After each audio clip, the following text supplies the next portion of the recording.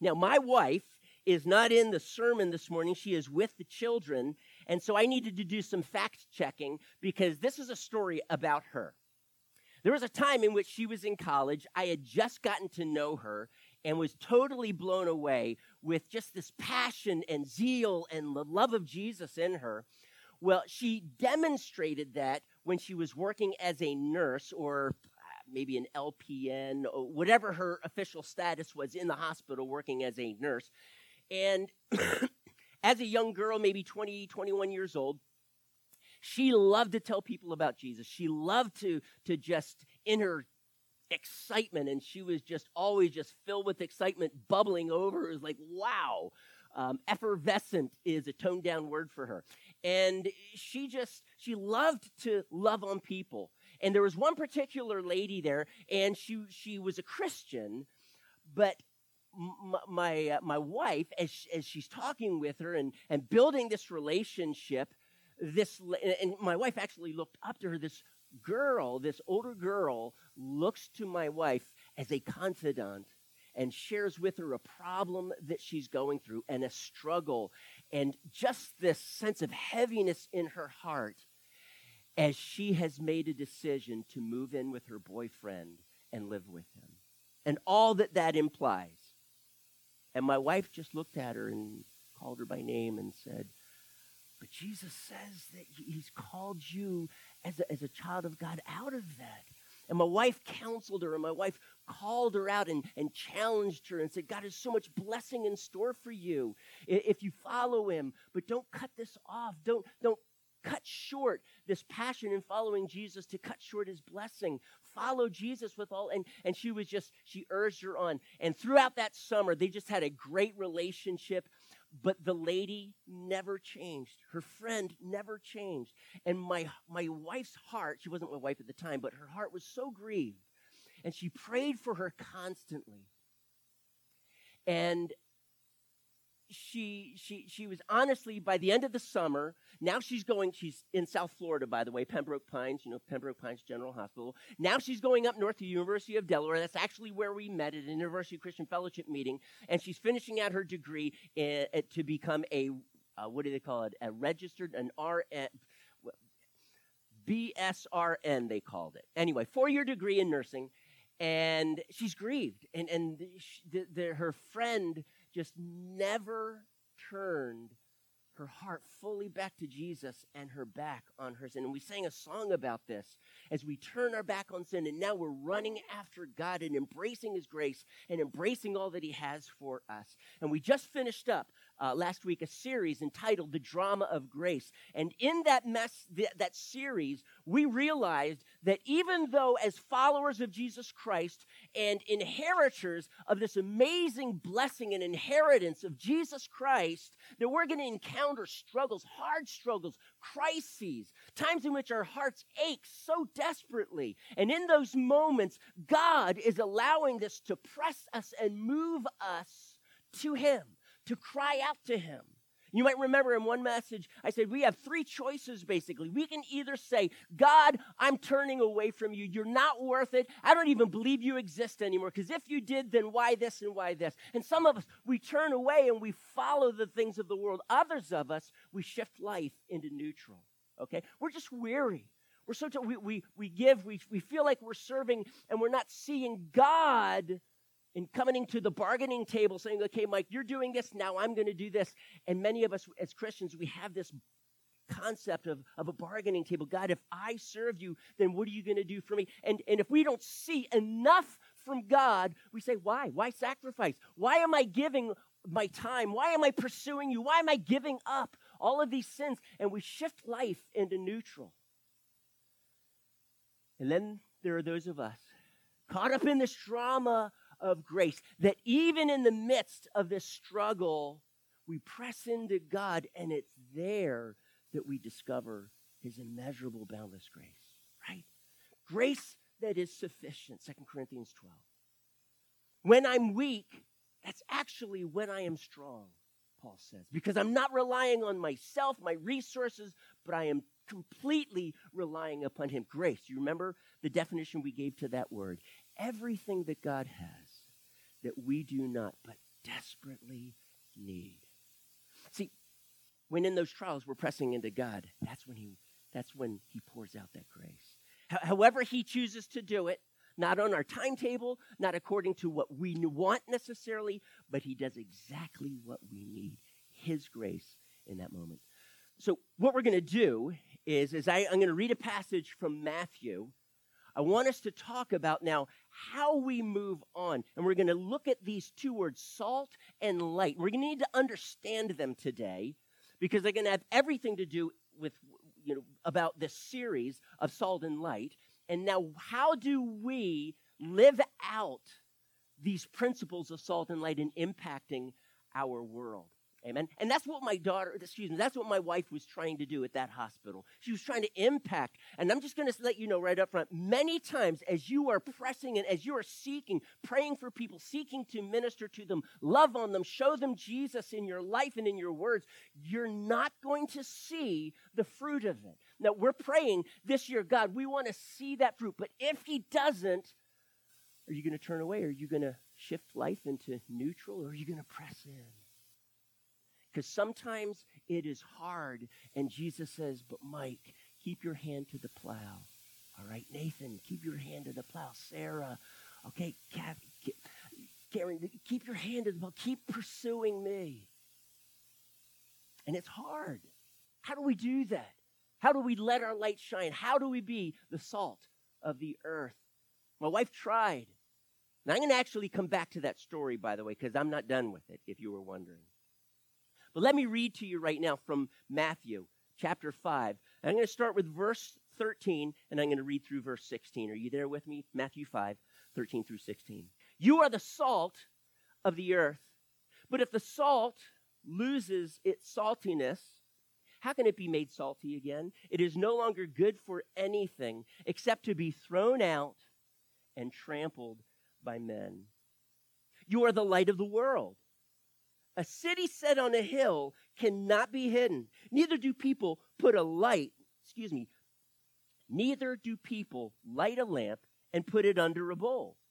Instead, they put it on its stand and it gives light to everyone in the house. In the same way, let your light shine before men that they may see your good deeds and praise your Father in heaven. Lord, I just ask right now, by your grace, would you give us eyes to see? Would you give us ears to hear and hearts to consider and walk in the truths that we learned today? By your grace, by your Spirit, by your truth, we ask in Jesus' name. Amen. This concept of salt and light is embedded in a context. I didn't read the 12 verses before, or the several verses, actually the rest of the chapter after it. But what we're going to find is these, what they call Beatitudes. The Beatitudes precede this in the first several verses. There's 8 of them. Beatitude, I used to think, meant your attitude should be this. Beatitude, right? Well, it actually comes from a Latin word that means blessing. Has nothing to do with attitude. Well, I guess it kind of does when we're talking about poor in spirit and mourning and meekness and hungering and thirsting after righteousness. That certainly does communicate attitude. But it's actually from a Latin word meaning blessed. What we discover here, though, are character qualities that we are to possess living in the kingdom of God. Even to the point where others look at us shining that light for Christ and persecute us. And he said, you're blessed if you're persecuted. You must be doing something right now, not persecuted for sinning, not persecuted for offending people. That's not what he's talking. Persecuted for following after Jesus, living out these Beatitudes. This leads us then to this concept of salt and light, living in the kingdom of God, in the character of Christ. Now, after it, he talks about the law. But very specifically, he says this, unless your righteousness exceeds that of the Pharisees, you cannot enter the kingdom of heaven. Can you say ouch? Especially if you're a Pharisee, a religious scholar in the law. Wow, Jesus, what do you mean by this? And so he gives 6 examples in the remainder of that chapter about the letter of the law, like do not murder. And he then introduces this concept that we call the spirit or the heart of the law, how you actually live it out.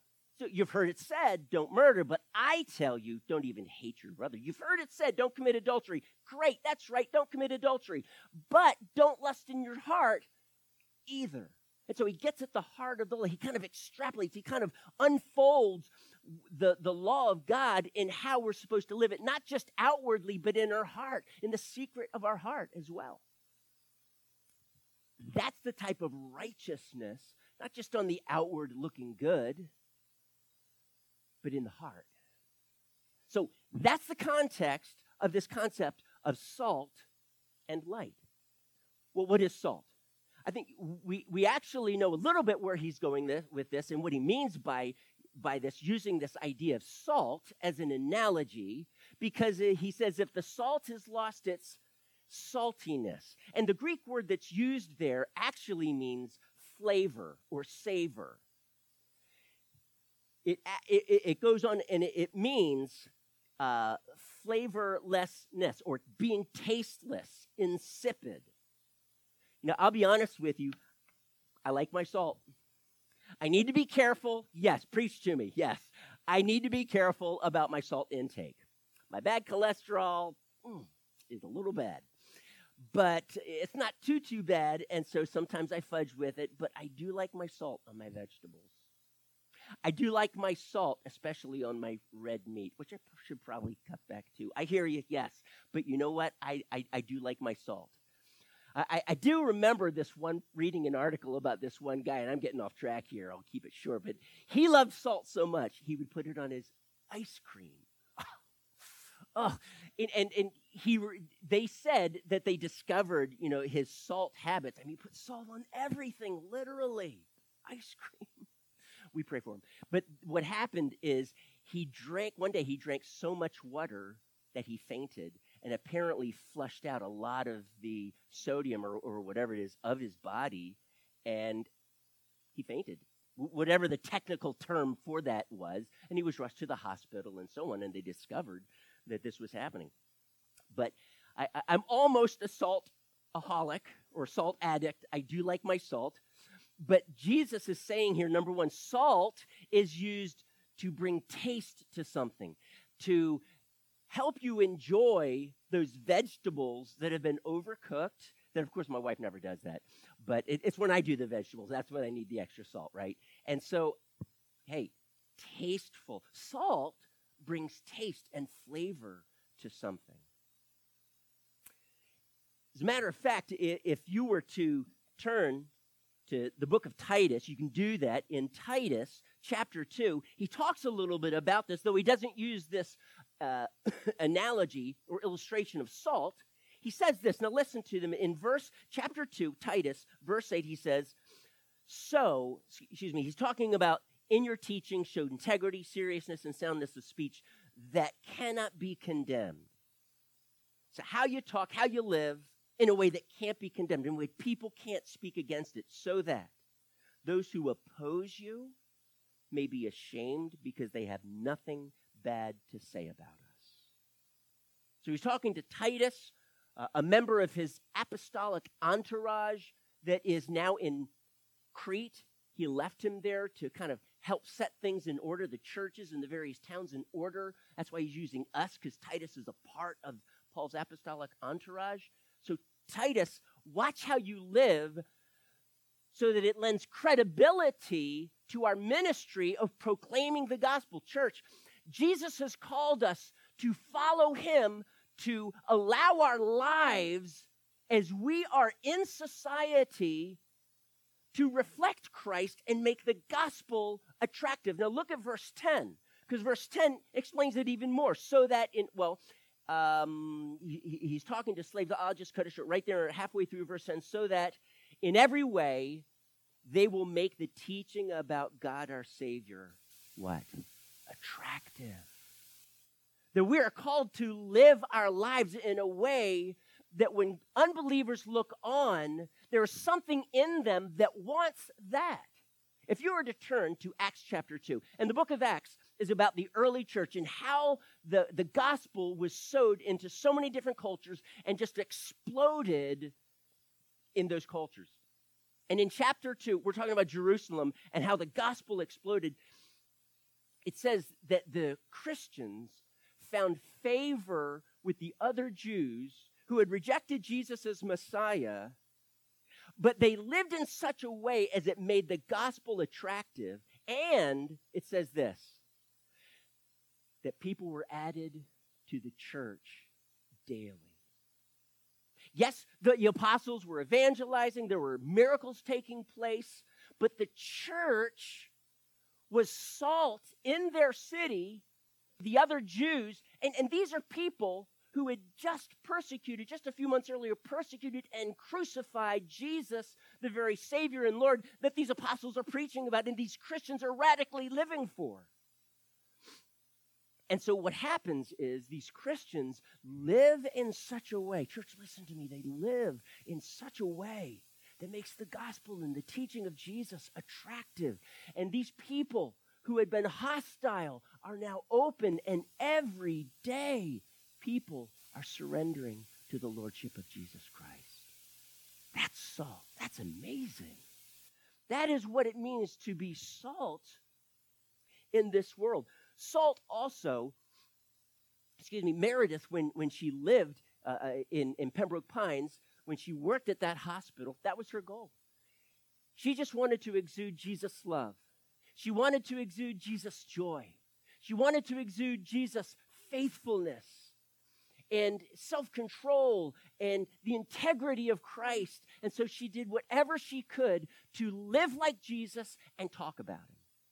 And she managed to be salt in that hospital. That's what we're called to. And as we go through this series, we need to find out, how can we do this? How do we do this? We're going to scratch the surface today. We're kind of just laying a bit of groundwork. The second thing that salt does is salt preserves. Now, we don't necessarily see a whole lot of that in our day, except, an example comes to my mind, and I think this is a correct example, but how they treat ham.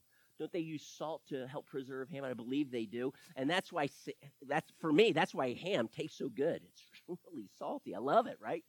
And, well, the truth is that salt preserves. And you salt the meat, and then you can dry it out, and you've got things like beef jerky. I love beef jerky. When I was growing up, we took a trip out west. Oh, yeah. And for 5 cents, you would get a stick of beef jerky like this. It was awesome. I love beef jerky. But they pretty much only sold it out west. We traveled all the way out to Yellowstone National Park, the Sequoia National Park out in California. I think I'm remembering the statistics correctly. We went through 27 states one summer. See, my dad was an English teacher, so there were times in which he took 2 months off during the summer. So he said, guys, we're going on a vacay. And off we went in our, fire engine red Chevy van, 440 engine. Anyway, we went out 27 states. We had a great time. Beef jerky the whole way there and all the way back, I guess, until we crossed the Mississippi, right? But that's what salt does. Salt preserves. But it is so important for us as Christians to be salt in our society, because Proverbs says righteousness exalts a nation. We have example of the Canaanites in Genesis through Deuteronomy and Joshua. The Canaanites, Amorites, Hittites, Perizzites, all of those ites, but they were living in such a way that there was, like, for example, in Sodom and Gomorrah, or about Sodom and Gomorrah, with Lot there and such, and Abraham, there was a cry. Genesis 18, a cry went up to the Lord because of the evil in that city. There were Canaanites, Amorites, and God brought destruction upon Sodom and Gomorrah. the sin level in those cities had risen to such a degree that God said, I can't tolerate this because it is so caustic in this world. And so consequently, they had become, I'll put it this way, ripe for judgment. So God wants us to be salt, living for Christ, and in living these moral principles in his kingdom, seeing that then woven into the fabric of a culture. Eventually, our goal, church, is that as we're living for Jesus, that we're impacting the culture around us, all right? The laws that are established in this country. Today, very popular, separation of church and state. Well, that's actually a biblical concept if you weren't aware of that. However, what they usually mean by separation of church and state is separation of morals, separation of anything about Jesus and state, and the teaching specifically about Jesus and how to live. Read about them there, Matthew chapter 5, 6, and 7. Well, we don't want to do that. Abortion is wrong. Oh, we don't want that's religion. Separation of church. No, that is morality. That is Christians and even non-Christians are against abortion. That's being salt in your society. Because if we are not salt, there is a judgment that eventually awaits. The Amorites, God said to the Jews during the time of Joshua, going into Canaan, their sin has reached a level. It is unbearable. They were sacrificing their children in the fire. They were killing their children. Church, listen, how far away from that is this idea of abortion that has become so rampant and embraced in our culture today? It didn't used to be. No, I am praying that eventually will be overturned. But here's the truth. Politics can't change people. It can make abortions a whole lot less frequent. But what we really need, church, is a revival. What we really need is to see people's hearts changed. But guys, that's why we need to be salt. That's why we need to make the gospel attractive. That's why we need to kind of set the pace and what it means to live a godly life so that the world, when they look on, they are impacted by that. Do you see? Turn with me to Luke chapter 14. In Luke chapter 14, verse 34, right? Yeah, 34.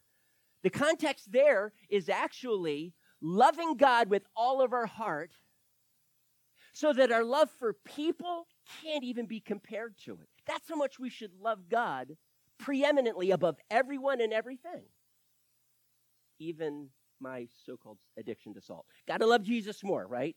And so what Jesus then goes on to say is, if someone, a king, is considering taking his army against another army, but he has 10,000 and the opposing army has 20,000, he's going to sit down and he's going to count the cost.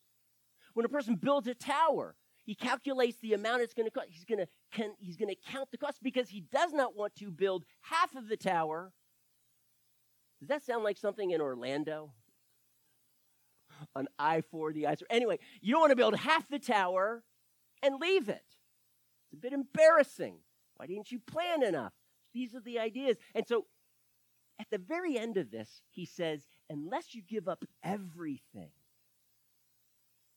And as Mark 9:50 puts it, unless you have salt in yourselves, unless that Spirit of God in us that brings flavor to others, that preserves, not in a condemning way.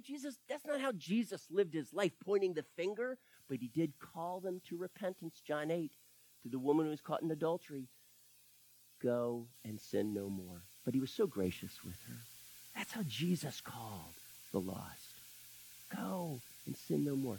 So at the very end of this, in this concept of surrendering everything and full commitment to Jesus Christ, he says this in verse 34, salt is good. But if it loses its saltiness, how can it be made salty again? It is fit neither for the soil nor for the manure pile. It is thrown out. I'm going to come back to that. This idea of salt in us is the Spirit in us. It is allowing the Spirit to emanate and work through us so that we are that salt, that tastefulness, that savoring influence, preserving influence in our society. But it is this devotion to Jesus Christ. That's the context here. And Mark 9:50, it says, have salt in yourself. If you don't have salt in yourself, you're not going to be salty, church. Have salt in yourself. Let the Spirit of God dwell in you richly and live through you. Now, Jesus goes on. I'm going to move on. Jesus goes on, and now he talks about light. That was a pretty quick transition. I'm sorry if you wanted a slower transition. But light dispels darkness. Light helps you see. Light reveals things to you. That's the idea of light. And in this dark world, where there is a lot of deception, there's a lot of error, there's a lot of falsehood, there's a lot of sin and brokenness, church. In this world, and it's all around us, you can't escape it because it's in us too. And we are struggling to be freed from it by the grace of God. He empowers us to do that, but we need that light. That light is truth. It is, I guess you could say it's theological truth. That would be the foundation. But what Jesus really focuses are the implications of that theology and how you're going to choose to live. So Jesus is the light of the world. He's the way, the truth, and the life. No one comes to the Father but by him. Jesus is the light of the world. He spoke truth, and if I could word it this way, he did truth. He loved. He was filled with joy. He was filled with compassion, forgiveness. He didn't hold grudges. But I tell you what, as gracious and compassionate as he was, he graciously, gently called people out of their sin to follow him. Forsake everything to be my disciple. Be willing to, in your heart, to lay it all down. And now let me give you the grace to actually do that, right?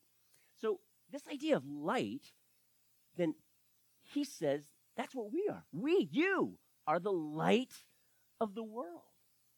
You bring truth with your words and with your actions into this world so that, this is how he concludes, so that the world will look on, and because of this light from you, it says, and he says that light in verse 15, 16, he says, let your light shine before men that they may see what? Your good deeds. We need to speak the truth. We need to believe the truth, but it can't stop there. We've got to live the truth. We've got to live for Jesus Christ. Salt in yourself, that total commitment to him. And so that's the salt. This is the light. Now that we're called to shine that light so that people see Jesus in us. That's why Meredith was trying so hard to love on people. She just wanted to shine or show Jesus. She saw herself, and part of her mission is she is the light of the world, the light in that hospital. Now, there were other Christians there, yes, of course, but she's doing the best she can to shine her light in that hospital. You know, let's be careful, though, when he says, you are the light of the world, because to use an illustration, the source of our light today, apart from man-made light, the real light is the sun. When I was a kid, at night, I looked up into the sky, and I would say, the moon is really shiny tonight. The moon is really glowing tonight. But the truth is, the moon has no light in and of itself. And I think you all know that. But it sure looks like it at night, doesn't it? But it's only because it's reflecting the light. And so, if I could word it this way with this illustration, Jesus is the sun, he's shining the light, and we are the moon, and we are reflecting that light, okay? And I'm going to tell you what, the more you get into the Word of God, the more you soak in this truth and pray, God, please bring this truth into my heart. Why? So that I can live it. Not just believe it, so that I can live it. So important, church. So important. Salt, light. Now, I want to share with you how do we do this? And that's really going to be the controlling question throughout this series. How are we to be salt? How are we to shine our light? You know, I get it. We're supposed to do this in a way that impacts our society. How do we do this? Let me just speak a little bit more to that. Turn with me to 1 Corinthians chapter 7. I'm going to share with you right now 2 principles, and then I'm going to conclude with an example that we find in the Word of how this played out. The first principle. 1 Corinthians chapter 7, Paul is actually going to share a principle with us, but he does it in the context of this issue of divorce and remarriage and the confusion that there is about this in Corinth. Excuse me. And he says, so in the case in which you as a Christian are married to an unbeliever, what do you do? Now, I'm not going to get into the divorce remarriage issue, but here's something that he shares with you. I'm just going to read one verse. You right there, 1 Corinthians 7, verse 14. He says this, for the unbelieving husband, listen, has been sanctified through his wife. What? Sorry, I added that. It's not in the Greek here. And the unbelieving wife has been sanctified through her believing husband. Otherwise, your children would be unclean, but as it is, they are holy. So sanctified means set apart and made holy. Or perhaps better, impacted by holiness. Let me just take a minute right here to explain what he's talking about. It's not that by being a Christian in your home, your unbelieving spouse is now saved and is going to go to heaven. That's not what he's saying here. That would contradict like everything that he preached. It is the gospel and Jesus Christ that we need to be surrendered to. That's how we gain eternal life. Faith in Jesus Christ. So he's not contradicting himself right here. I'm going to use the term sanctifying principle. Sanctifying principle. And by this, Paul is telling us that by a believer being in a home and living according to kingdom principles. Some of those kingdom principles are found in the Sermon on the Mount. Matthew chapter 5 that I just read from, chapter 6, chapter 7. Many of the teachings of Jesus, those are kingdom principles. How do I live my life? Now that I'm following Jesus, how do I do this, right? Jesus then, Paul says, when the believer is doing this, the grace of God is being poured out upon that believer. Let me give you an example. Financial principles. There are biblical financial principles. I'm not going to get into those right now, but if you live according to the way God established finances, he created all things, did he not? He even created this concept of barter and exchange and finances. But if you follow his principles of finances, you will be blessed. Okay? So by the way, you can tithe to the church, but I'm just kidding. So, but when you live according to the biblical principles of finance, and we could choose any category, living according to the biblical principles of, when we do that, we are literally functioning within God's original created order. This is how I want you to live. And when we do that, God blesses. He pours out his grace. He meets our needs. Yes, when you tithe, but when you give to the poor, when you help the needy, when you are generous, and when you give to others, when you make a choice, you know what? I am not going to live just for today. I'm going to save. The ant. Okay, I said I wasn't going to get into biblical principles of finance, so I'm not going to do that, all right? When we do that, God blesses. So God is now blessing the Christian, living according to biblical principles of his kingdom, specifically in finances, and he begins to bless them financially. The unbeliever sees this. And here's what happens. Because this believer is being salt and light in his home, the unbeliever starts doing that too. The unbeliever starts reflecting that. Now, I'm not saying that this unbeliever is now a believer. He or she is not. But now, God's sanctifying influence, his grace, is being poured out upon the home. The children start living according to these principles too. And when a home is ordered that way, even unbelievers, there is blessing poured out. Sometimes those blessings are just natural cause and effect blessings.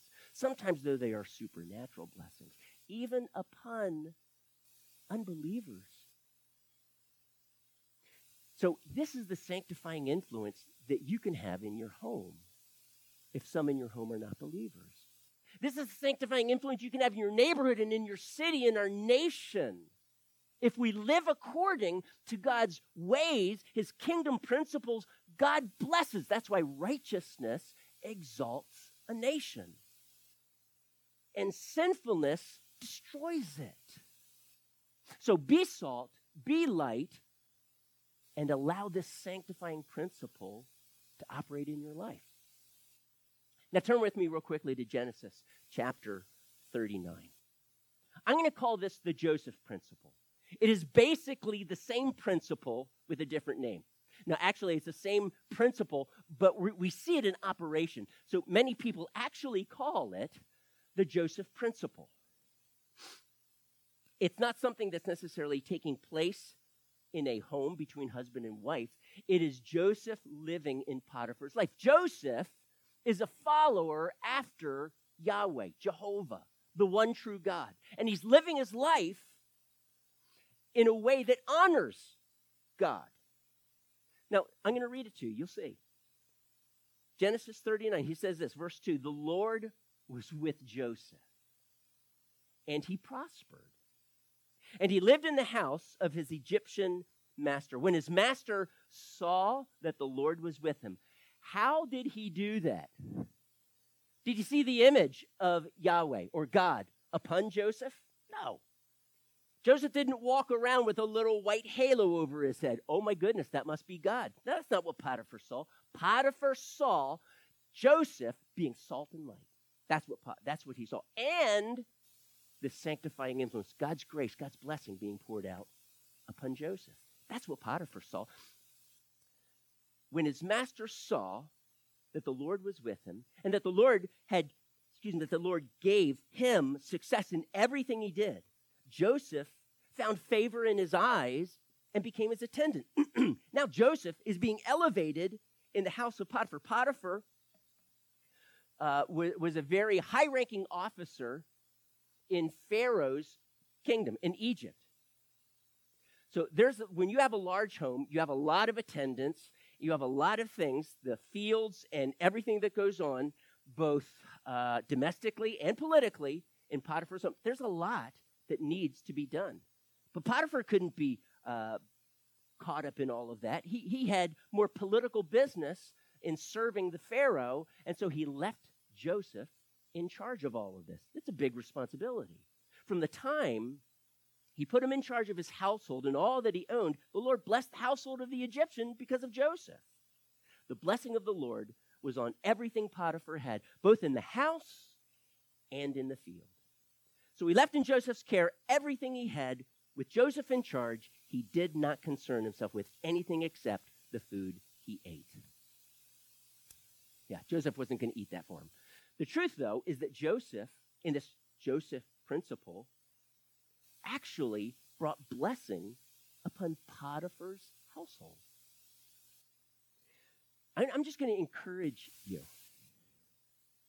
to live for Jesus in a way that exemplifies him and brings blessing upon the business you work for.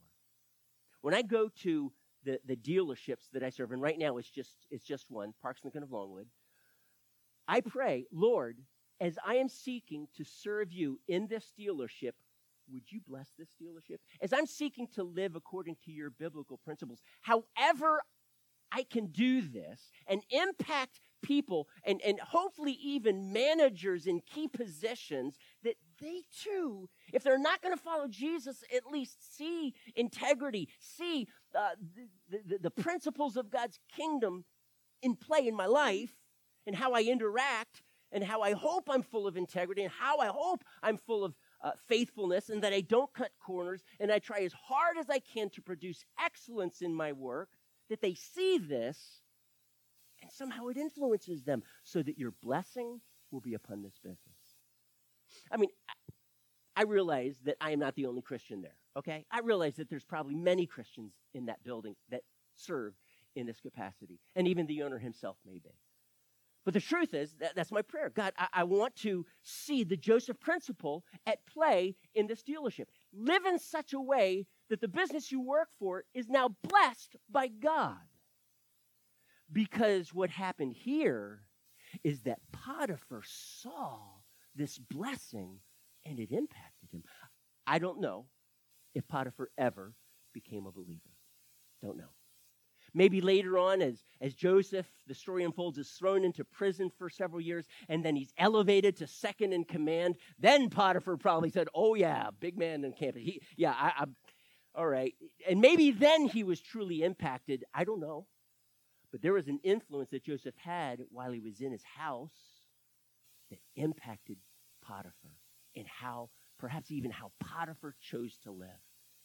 Because Joseph is now in charge of all of this. That's the Joseph principle. How might we be a blessing to those around us, whether it's at work or at home, the marketplace, our neighborhood, and influence them with our character and point them to Jesus? How do we do this? I'm just going to list a couple because I've got several weeks to actually lay this out for us. I'm just going to list some things for you to consider. Actually, I think there's about 10 or so here. Just going to list them quickly. You don't have to write them down. But manage your money well. That's one way. It's going to impact your family. Manage your money well. Always have a positive attitude. See the good. Be that recipient of God's grace. Serve willingly and cheerfully.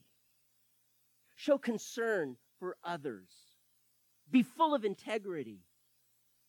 Don't hold back. Share your testimony and share testimonies, not just your salvation testimony, but when I'm at Personally Get Along With, I look for opportunities to just share stories about God's goodness. Let me tell you about what God did this past weekend. Let me tell you, when I was in that situation, man, it was so hard, but I discovered something. And when I did it, listen to what happened. A little testimony about living God's way when it was really hard, and then how God blessed. And just looking for opportunities to share little stories. Testimonies is the Christian operative word, right? Share these stories. Share these testimonies of God's goodness. And yes, your salvation testimony as well, how you came to Christ.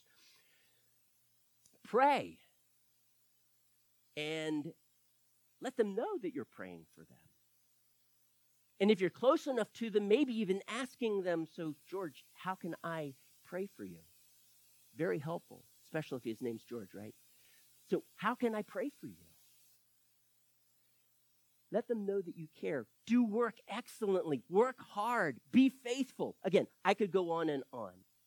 Let me tell you, though, about a guy in the Old Testament who was originally living in a way that was salt and light, but over time, he moved from that and he lost his saltiness. That is what Jesus says in this text, right? Matthew 5. He says, you are the salt of the earth, but if the salt loses its savor, its saltiness, how is it going to be made salty again? And I want to share this story with you. And it's found in Genesis, and I'm not going to read it all because we'd have to look at a lot of verses. I'm just going to tell you about it. And you can then read it yourself. The man's name is Lot. Lot, Abraham's nephew. Abraham leaves his hometown with his wife and with his nephew Lot. Lot's dad had died, and Abraham was pretty much taking care of him. He was incorporated into the family business as a shepherd, caring for sheep. And I'm sure the business, maybe the word would better be a sheik. A sheik is more of he's a shepherd, but he has political power, he has influence. And as we read Abraham's life, when he moves to Canaan, the land of Canaan, he does have this type of influence.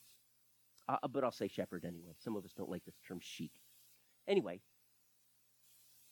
his nephew Lot, Abraham's nephew Lot, is now trained, mentored in the ways of being a shepherd and overseeing a lot of people, a lot of employees.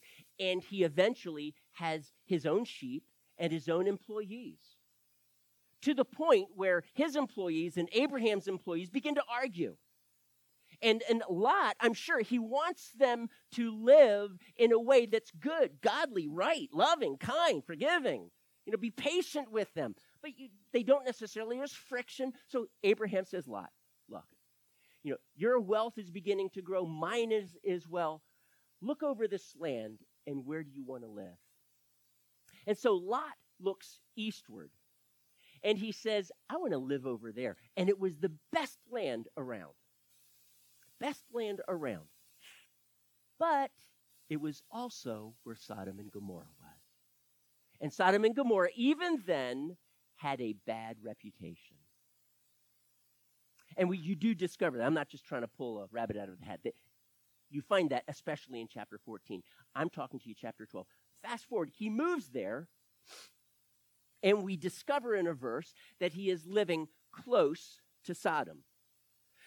Lots of green grass, free food for the sheep anyway, and he grazes them here and there, and he lives in a tent close to Sodom. We come to chapter 19, and here's what we discover. 2 angels are being sent to Sodom because God says, the cry against Sodom has reached my ears. I am bringing judgment. Their culture, in essence, has morphed in such a way that it is insalvageable, unredeemable. That's got to be really bad. I need to destroy it now. Wow. When they arrive in Sodom, do you know who greets them? Lot greets them. And do you know where Lot is sitting? It says he is sitting at the city gates. Now, an untrained eye would look at that and say, oh, great, so we kick him back, end of the day, maybe sipping some, sweetened tea, which is the only type of tea, right? He's sipping on some sweet tea, kicking back, sees these 2 guys come in. They're really angels, but they appear as men, and they come in, and it's getting to be dark. And Lot approaches them, and he said, you guys, the business is done for the day. You can't stay in the town square. You don't want to do that. How about if you come with me? Do you know why Lot was sitting at the gate of the city of Sodom? That is where the elders of a city sat. He now no longer lives outside the city, but now he is actually living in the city. He has failed to be salt and light in Sodom. Because when the guys of the city come and they say, hey, we want to take sexual advantage of these 2 men, Lot says, don't do that. And I'm not going to get into the details of the story. Yes, it would horrify you. But he says no. And when he says no, here's what the men say. Who made you judge over us? Maybe it's because he's like one of the elders in the city. But they ask that question because for the first time, apparently, Lot is shining his light, and they're thinking, what? You can't tell us what to do. Who are you? Well, Lot, where have you been? He's now living in Sodom. He loses both of his daughters to sexual immorality. They're engaged to 2 men that want nothing to do with righteousness. They stay behind as Lot and his 2 daughters and wife flee Sodom. But there is something that is still in his wife's heart, so that as they flee, and the angel told them, don't do this, flee. Don't look back, just flee. And Lot's wife, it says, turns and looks back, and she turns into a pillar of salt. Who knows biologically how that happens.